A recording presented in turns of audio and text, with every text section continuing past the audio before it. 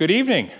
Welcome to class tonight. I appreciate your being here, particularly since I am only here electronically. I want to thank you for your patience in this. Laura and I and 40 of our new best friends are touring Israel. But we didn't want to have a hiccup or a stop in the series because this has gone so well. Your participation and engagement has been so good. We wanted to charge on and keep moving through our series on the parables of Jesus.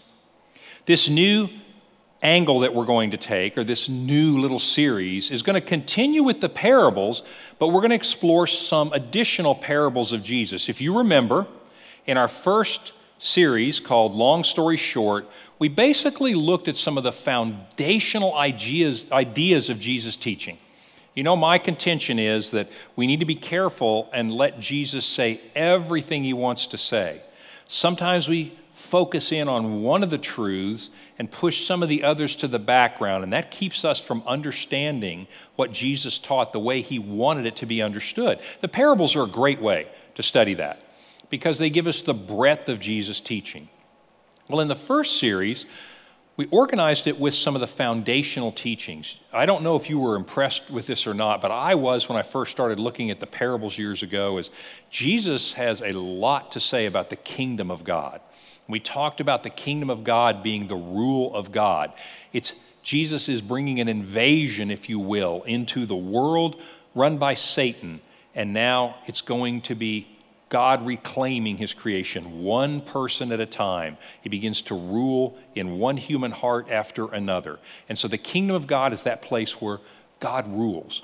We looked at the judgment parables, a surprising number of them.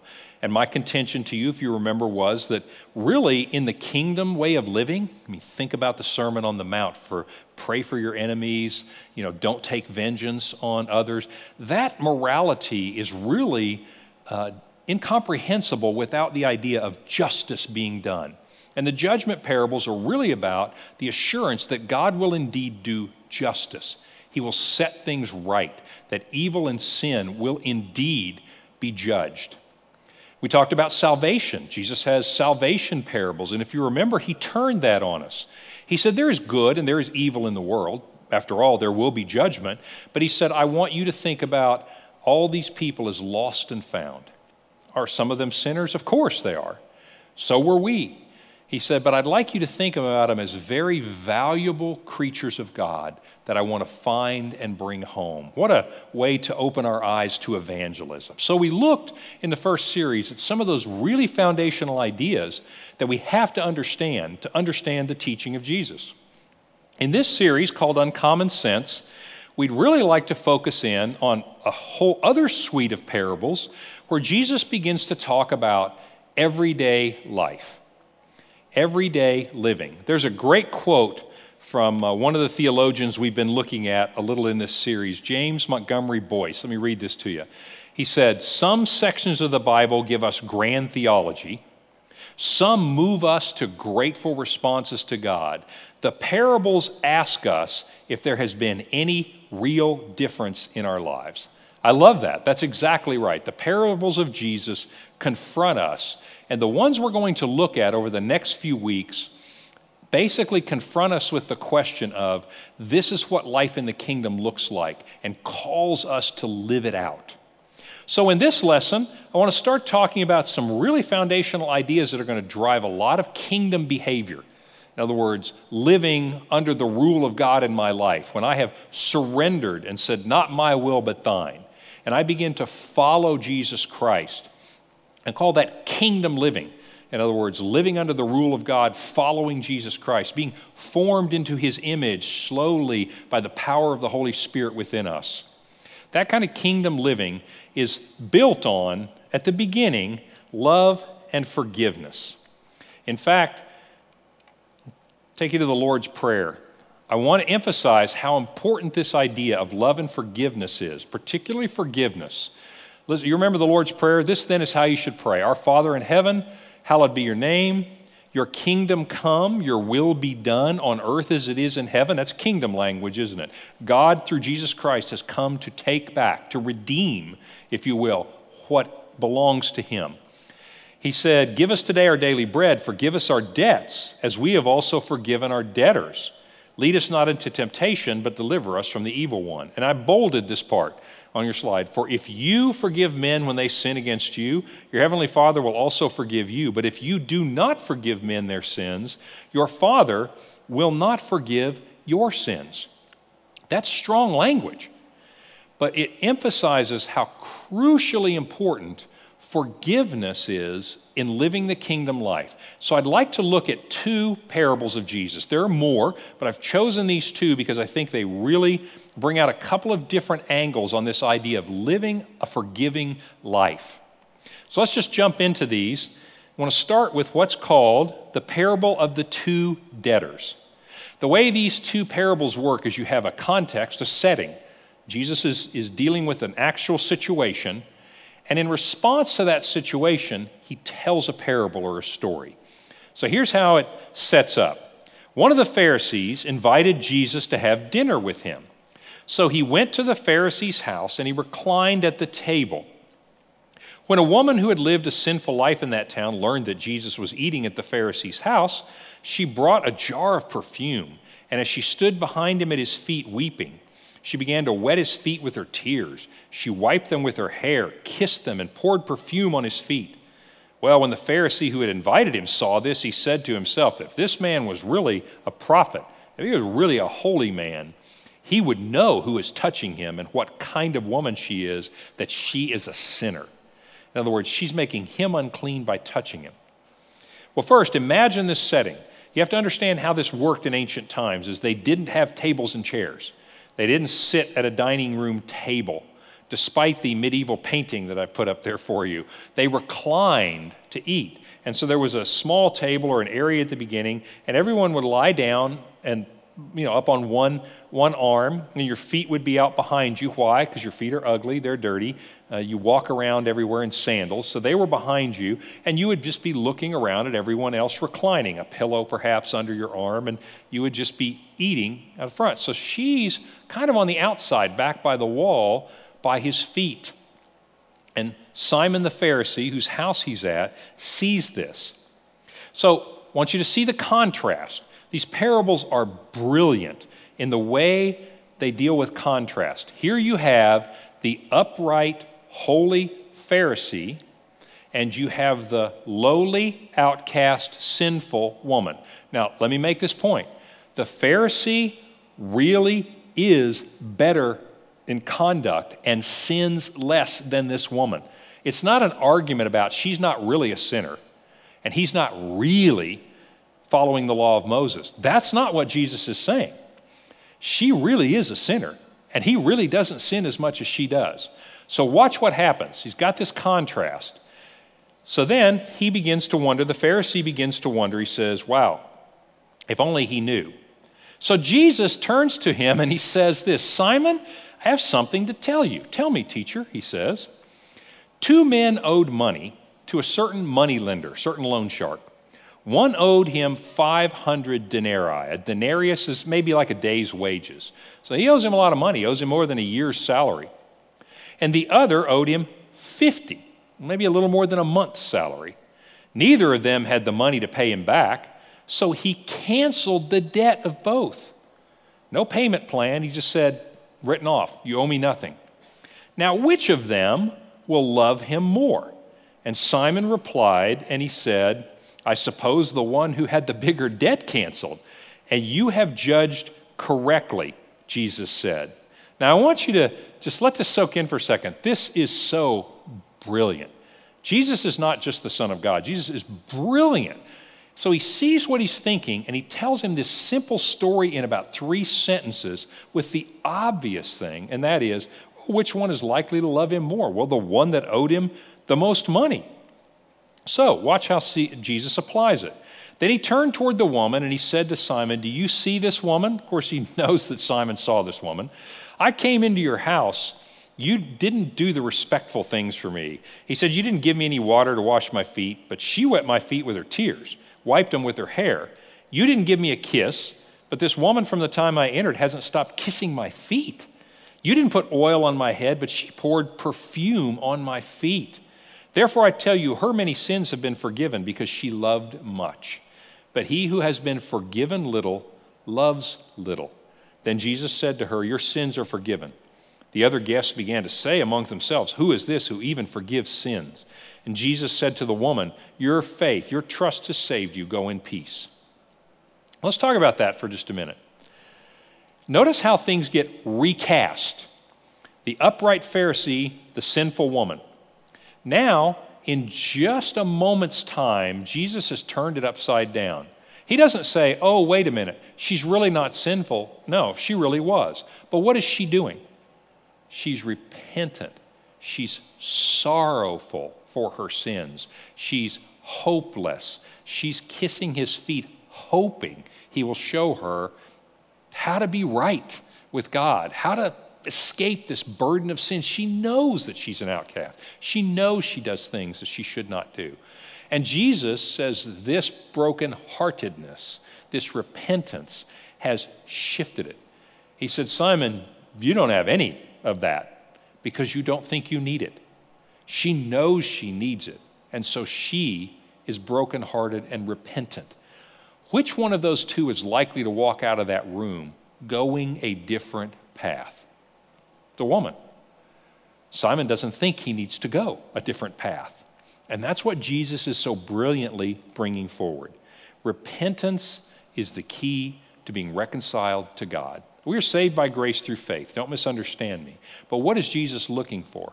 He's looking for that repentant heart. What do I mean when I say repentant? Someone who wants to change direction. There's a sorrow for who I have been, what I have done, and a desire to be clean, a desire to change path. And you see that so poignantly in this woman, in the story.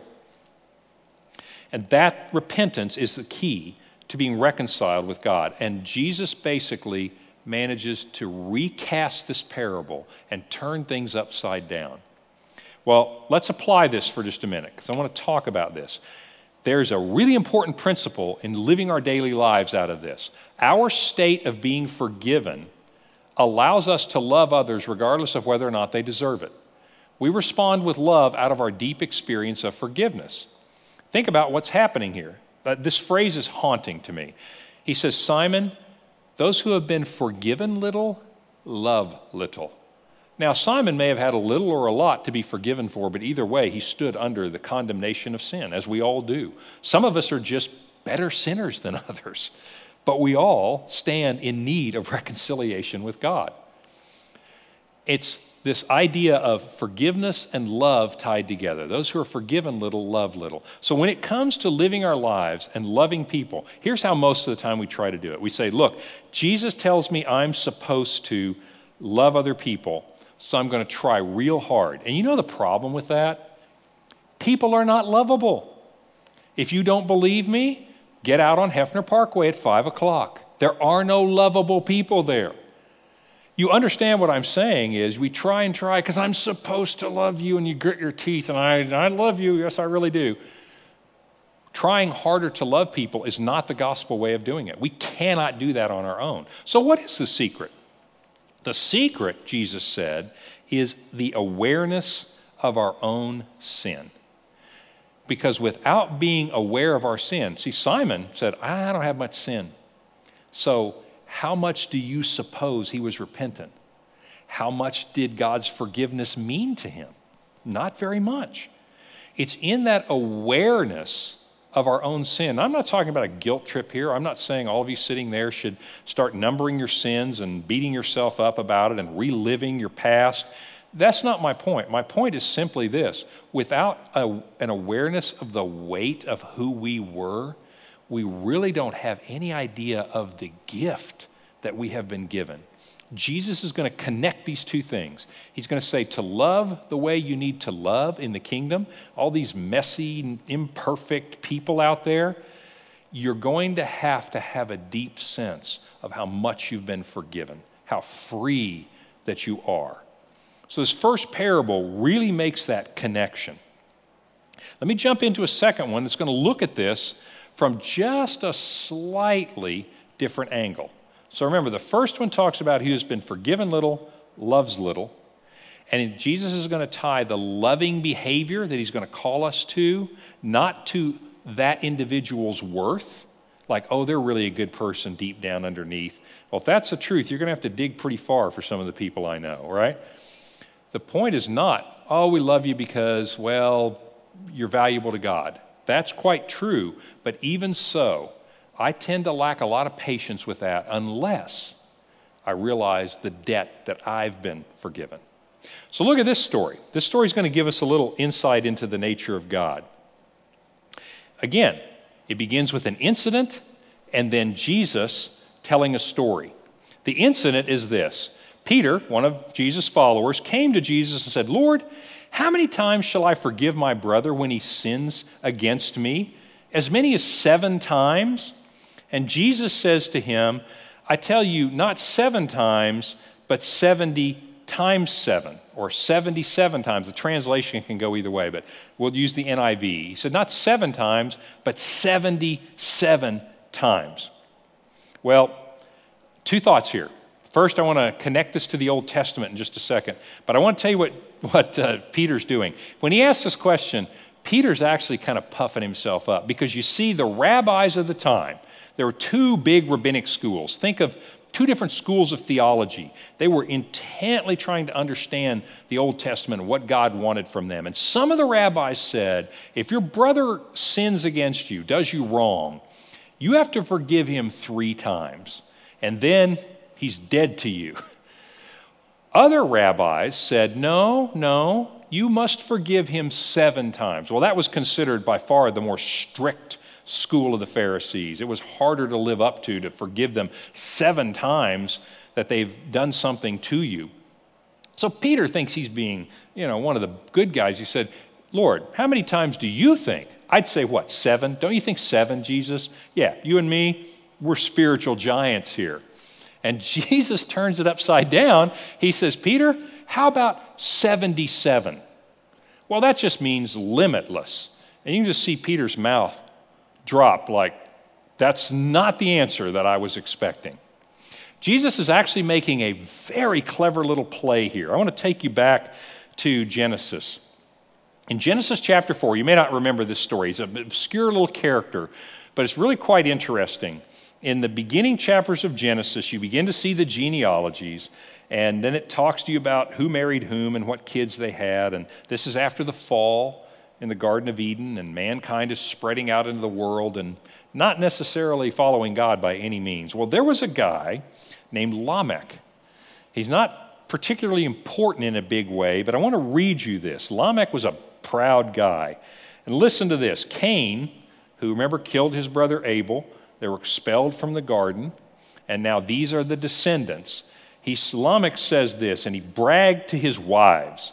Adah and Zillah, his wives' names, listen to me. Wives of Lamech, hear my words. I have killed a man for wounding me, and a young man for offending me. If Cain is avenged 7 times, Lamech is avenged 77 times. So what's Lamech saying? This is kind of the pinnacle of dog eat dog, eye for an eye, tooth for a tooth. This is just that world of vengeance. This is Hatfields and McCoy kind of stuff here. Lamech is saying, if old Cain, if he was avenged 7 times, I'll be avenged 77 times. I'll carry out my vengeance even more. So what you see in Lamech represents fallen man, sinful people. We're vengeful. We hold grudges. We want to get back at people that do something to us. He said 77 times. In other words, he is limitless vengeance. He is mankind always seeking vengeance. And Jesus in saying, how many times will you forgive? How about 77? See how he just turned it upside down? He contrasts the limitless forgiveness of God with the limitless vengeance of man. It's a brilliant connection. And so he circumvents what Peter's saying. And he kind of knocks Peter's little spiritually holier than thou legs out from under him. And he says, God's idea of forgiveness is not that legalistic. It's actually limitless. 77 times is how many times that you should forgive. This idea of forgiveness is going to run all through the Bible. You're going to see it. I'm going to mention some stories, and if you don't know them, that's okay. But for those of you that have spent more time and have read the Old Testament more, you remember Jacob and Esau? So Isaac's two sons, twin sons. Esau's the older, Jacob's the younger. Jacob tricks his brother out of his birthright. And brother says, dude, when dad dies, you die. And so there's this bad blood, but the story comes full circle, I'll give you the short version, of forgiveness and reconciliation. You see it happening, of God hinting of how he's going to overcome man's desires for vengeance. Remember then, Jacob, the same guy, has 12 sons. One of them is Joseph. Joseph's his favorite. He spoiled that kid. Brothers get angry out one time, and they said, throw him in a well, sell him to slaves, and we'll go back and tell dad that he died. He's a little brat anyway. He's just too full of himself. Then the story comes around from the vengeance to Joseph ends up in Egypt. Joseph ends up number 2 guy in Egypt. Brothers end up starving in Israel and make their way to Egypt looking for relief from a drought and a famine. And oh my goodness, there's Joseph. Never thought we'd see you here. And Joseph said, what you meant for bad, God meant for good. This is Genesis 50 now. We've whipped all the way through Genesis. He said, God meant this for good. And he hugs them and he cries and he's reconciled to his brothers and he forgives them. And so you see, even in the Old Testament, you see this idea of God working to overcome our desire for vengeance to bring about forgiveness. Scene 1. After it's set up, he answers Peter. Think about what's happening. 3 times or 7 times? No, 77 times. And so then he tells this story because what he just said is like, wait, why? That makes no sense to me. And Jesus says, well, let me tell you a story, Peter. He says, the kingdom of heaven is like this. Now notice, again, it all gets back to kingdom language. Remember, Matthew likes to say kingdom of heaven instead of kingdom of God. But in the kingdom life, the following Jesus kind of life, this is kind of what it's like. I want to teach you about this whole forgiveness thing, Peter. He said the kingdom of heaven is like a king. He wanted to settle accounts with his servants. Servants owed him money. He began the settlement. A man who owed him 10,000 talents was brought to him. Now, 10,000 talents, ridiculous amount of money. Herod, King Herod, remember when Jesus was born, you had evil King Herod, Herod the Great, he called himself, one of the richest men in the world. His annual income was 900 talents, one of the richest guys in the world. He said, oh, this guy owes him 10,000 talents. Okay, back to our text. So, ridiculous amount of money. And what he wasn't able to pay, so the master ordered that he and his wife and his children and everything he had be sold. So they were going to become slaves. He's just going to take whatever he could get for selling them into slavery to repay the debt. Oh, the servant fell on his knees before the king. He said, be patient with me. I'll pay back everything. Give me more time. Let me pay this out over time. And the servant's master had mercy on him, took pity on him. He canceled the debt and let him go. He didn't put up a payment plan. He canceled the debt. You walk out of there scot-free from a debt you could never repay. Oh, the disciples are listening to this. They go, oh man, I can kind of feel that. Maybe you could feel that too. It's like winning the Publishers Clearinghouse sweepstake or something. Somebody comes to your house and says, you just won, $10 million for life. And somebody else came and said, oh, there's been a mistake and you don't even owe anything on your mortgage. And it's just crazy, just unbelievable good fortune, unbelievable mercy. It's sort of like, in modern day terms, there was a margin call. By the way, this was not unusual for high-level servants to borrow money from their master and go invest it. So try to make some money on their own and give it back. Well, this guy had made some bad investments, margin call, can't pay, you're going to jail. So this made sense to them, but the numbers were extravagant and no one had ever forgiven a debt. So he canceled the debt and he let him go. He says, but when that servant went out, he found one of his fellow servants, somebody a little lower, that he'd loaned some of that money out to. He's got a little business going on the side, who owed him 100 denarii. Well, we just talked about that. That's 100 days' wages, so 3 months' wages. You'll probably pay that back over a period of time. 10,000 talents? No. This? Yeah. He grabbed him by the throat and began to choke him. You better pay me what you owe me. His fellow servant fell to his knees and begged him, Be patient with me, the exact same words. Be patient with me, and I will pay you back. Give me time, I will pay it back. But he refused. Instead, he went off and had the man thrown into prison until he could pay the debt. Well, how does this, first of all, how does this make you feel? How does this make you feel at this point in time? Well, just like Peter and everybody else, we're angry, aren't we? I just want to pause and I want you to think about that for a minute. Why are you angry about this? There's a sense of not rightness about this, isn't there? This is unjust. It's just unjust for this guy to have gotten his forgiveness and then turn around and for a trivial thing he won't forgive. It arouses anger in us. It's the kind of anger you see in the world when you see helpless children or marginalized people just being abused because somebody can. It makes us angry. It's wired into us. This is off the subject, but it's a perfect time to explain this. When the Bible talks about the wrath of God, the anger of God, that's what it's talking about. It's not talking about God got mad and lost his head. He just lost his cool, got angry, did something he wished he hadn't done. That's not what the wrath of God is. The wrath of God is that feeling you feel right now as you think about this situation. It's that righteous indignation. It's that anger at the not rightness, the injustice of that situation. And so Jesus brilliantly, again, in just a few sentences, evokes that feeling in us, that not rightness. He said, now you're feeling a little like God feels when he looks at sin of all kinds. So, scene 3. Well, when the other servants saw what had happened, they were greatly distressed, and they went and told their master everything that had happened. Well, then the master called that first servant in, and he said, you wicked servant. I canceled all that debt of yours because you begged me to. Shouldn't you have had mercy on your fellow servant like I had on you? In anger, his master turned him over to the jailers to be tortured until he could pay back everything that he owed. This is how my heavenly Father will treat each of you unless you forgive your brother from your heart.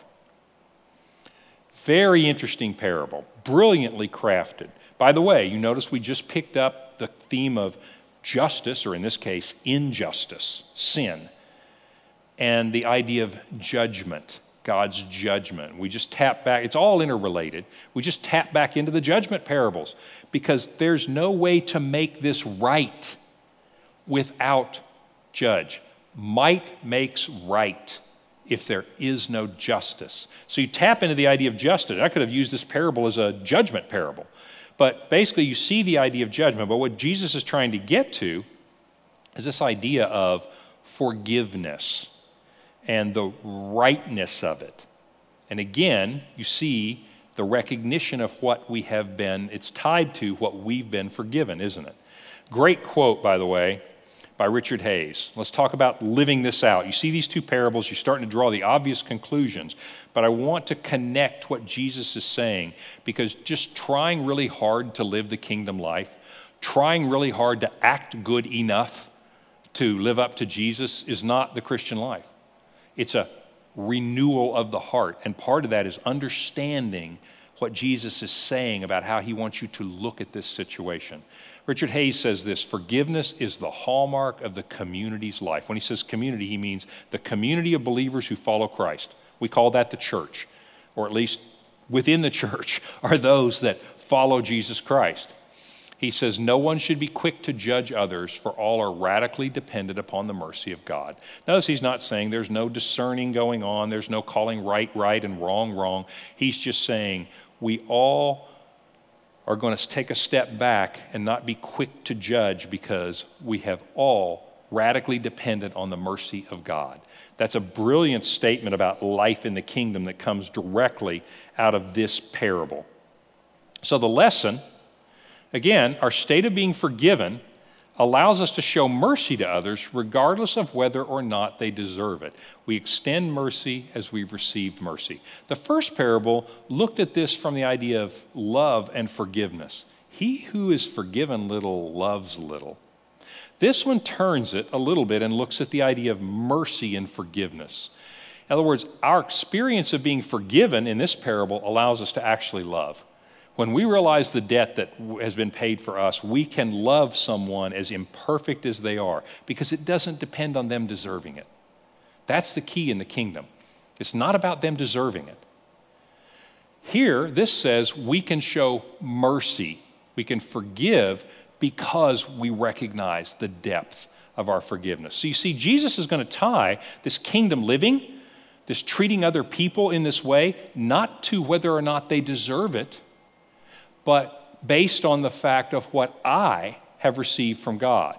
So our horizontal relationships are dependent on our vertical treatment by God. Any self-help, any works-based salvation, any conduct, any morality in the world, you sever that relationship, and now all of a sudden we have to relate to each other. On what basis? Well, we typically say, if you deserve it, I love you. If you don't deserve it, I don't. That's called love your friends, hate your enemies. Or, I love you and I'll give you mercy if you'll make it right, if you'll pay me back everything, or if you'll do penance. We'll talk about that in a second. Once you sever that relationship, you can't live a kingdom life. The best you can do is just try to be a good person. Jesus said the basis for living the kingdom life is that appreciation of what God has done for me. There's a story back in 2006, you may remember this, a guy named Charles Roberts. This happened to an Amish community, and I still remember this story. You probably do too, but this man basically went into an Amish schoolhouse. He killed 5 school children, he injured 5 more, and then he killed himself. And the whole country was shocked at how the Amish community responded to that. Of course, they grieved, they were heartbroken. But they went to his funeral, they comforted his family. They basically demonstrated forgiveness, not because he deserved it, maybe not because his family deserved it. They were able to act that way. And I admit, we call that an extreme case. God wouldn't, but that's really something. Well, you and I aren't usually called upon to give that kind of forgiveness. Maybe you have been, but in our daily lives, we're not called upon to that level. But when they did respond, what was the answer? The answer was, I can respond this way to him because this is how God has dealt with me. You take that out, there's no way that you can respond in that way. So, let me ask a couple of questions, because at this point, since you're not able to text in questions in this lesson, there are usually 2 questions that people ask, and they have really important implications. The first one is this: does forgiving mean forgetting? Does forgiving mean forgetting? Let me tell you a parable. Suppose you had a dog named, say Daisy. Well, I do actually. Suppose you had a dog named Daisy. Suppose your dog was a devil dog. Well, and that's true too. This isn't a parable, this is true. So I have this dog named Daisy. She's kind of a devil dog, and what I mean by that is she just has her own idea of right and wrong and is completely unwilling to listen to me try to tell her that that's not the case. So let's say at night, if we leave Daisy unbound, if you will, if we let her have the run of the house, she likes to leave little presents. And you guys have a dog that just loves you enough, they like to leave you little presents around the house. Well, there's a sense in which I forgive Daisy for that. She's a dog. She's probably, at this point in her life, not going to be trained differently. But you know what? We do actually put her in a room and confine her at night. My point is this: forgiveness and forgetting are not the same thing. Now, taking vengeance is not forgiving. Holding a grudge is not forgiving. But to forgive and say, it's like it never happened, I'll just pretend you never did that, that's called foolishness. I mean, you just need to realize that this is obviously something this person struggles with. Maybe they struggle with anger, maybe they struggle with honesty, maybe they struggle with other things. I might forgive them, and then the loving thing to do is help them get over that, not ignore it. So forgiving doesn't mean forgetting, but please don't go to the other extreme and say, I can do vengeance, I can, part ways. That's not forgiving. So forgiveness means I take no vengeance on this. I hold nothing against you. Your debt has been paid with me. But it doesn't mean forgetting. Doesn't mean being foolish. Especially, and I don't want to dip into politics, but I know this question is going to come up. When you move from the personal level to the national level, remember we talked in our Politically Incorrect series, the Bible has different standards for individuals than it does for nations. So I'm just preempting a couple of questions there. Individuals are called to forgive. Nations are called to punish evil and reward good. There are different standards there. So I don't want us to confuse and talk about forgiveness, say, well, our government should do this or that government should do that, and confound the idea of what we as individuals are called to do in the kingdom. Forgiving is not forgetting. Secondly, does forgiveness allow penance? Nobody actually asks this way, but that's kind of what we mean when we ask that, and I've thought that same thought. Well, I'll forgive you, but don't you need to make this right? Don't you need to pay a penalty for this? That's not forgiveness. That's called repayment. That's why Jesus in these stories doesn't say, and he could have, think about this, he could have said, well, the master said, you can't pay 10,000 talents. I'm going to let you pay it out as you can. Oh, thank you. I can pay you, $500 a month. It may take 20 years, but I will pay you back. That's still a good parable, isn't it? That's still a parable of mercy, but that's not what Jesus says. That's not forgiveness. Forgiveness is not, I will forgive you, but you need to do this first. That's a business deal. That's not forgiveness. I'll tell you where this plays itself out in its most impactful way, and that's in our marriages. Now, I realize I could say the same thing about the way we deal with our children, or children, how you deal with your parents. I understand in families, hurtful things happen.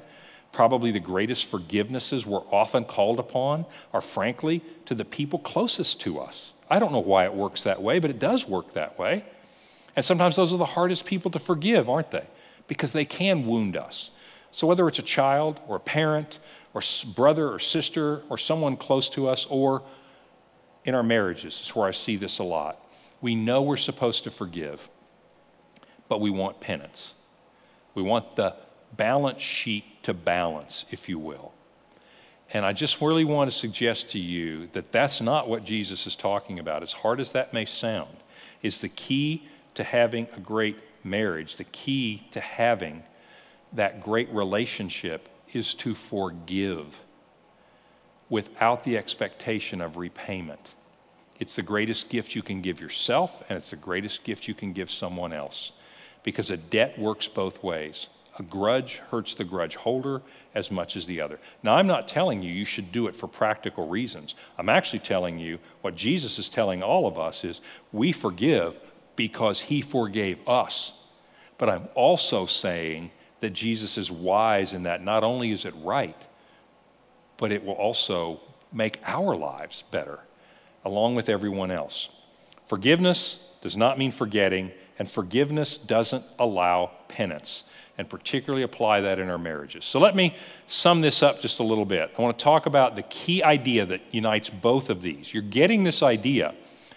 It's not hard to grasp intellectually, but it's one of those things we have to sit with for a while because it needs to make its way from here to here. Having an awareness of my sin, an intellectual acknowledgement of who I used to be, and through the grace of Jesus Christ, I trust in him and all that debt went away. I might have an intellectual understanding, but let's be fair. We as human beings all have a tendency to rationalize ourselves. Well, I might have been bad, but I'm not as bad as you. Or I'm not as bad as him. Well, honey, you should be glad you're married to me because at least I'm a better husband than Joe. We all have a tendency to do that, and that's a thing that happens here. We need to let this soak for a little bit because Jesus wants this knowledge to seep into our hearts so we begin to feel, not our sin over again, not our guilt over again, the joy of what we have been forgiven. That's what he wants us to feel, that joy. Then our forgiveness, our mercy, and our love will spring from that. That's the key to living the Christian life. It's not trying harder. It's not just doing the right thing.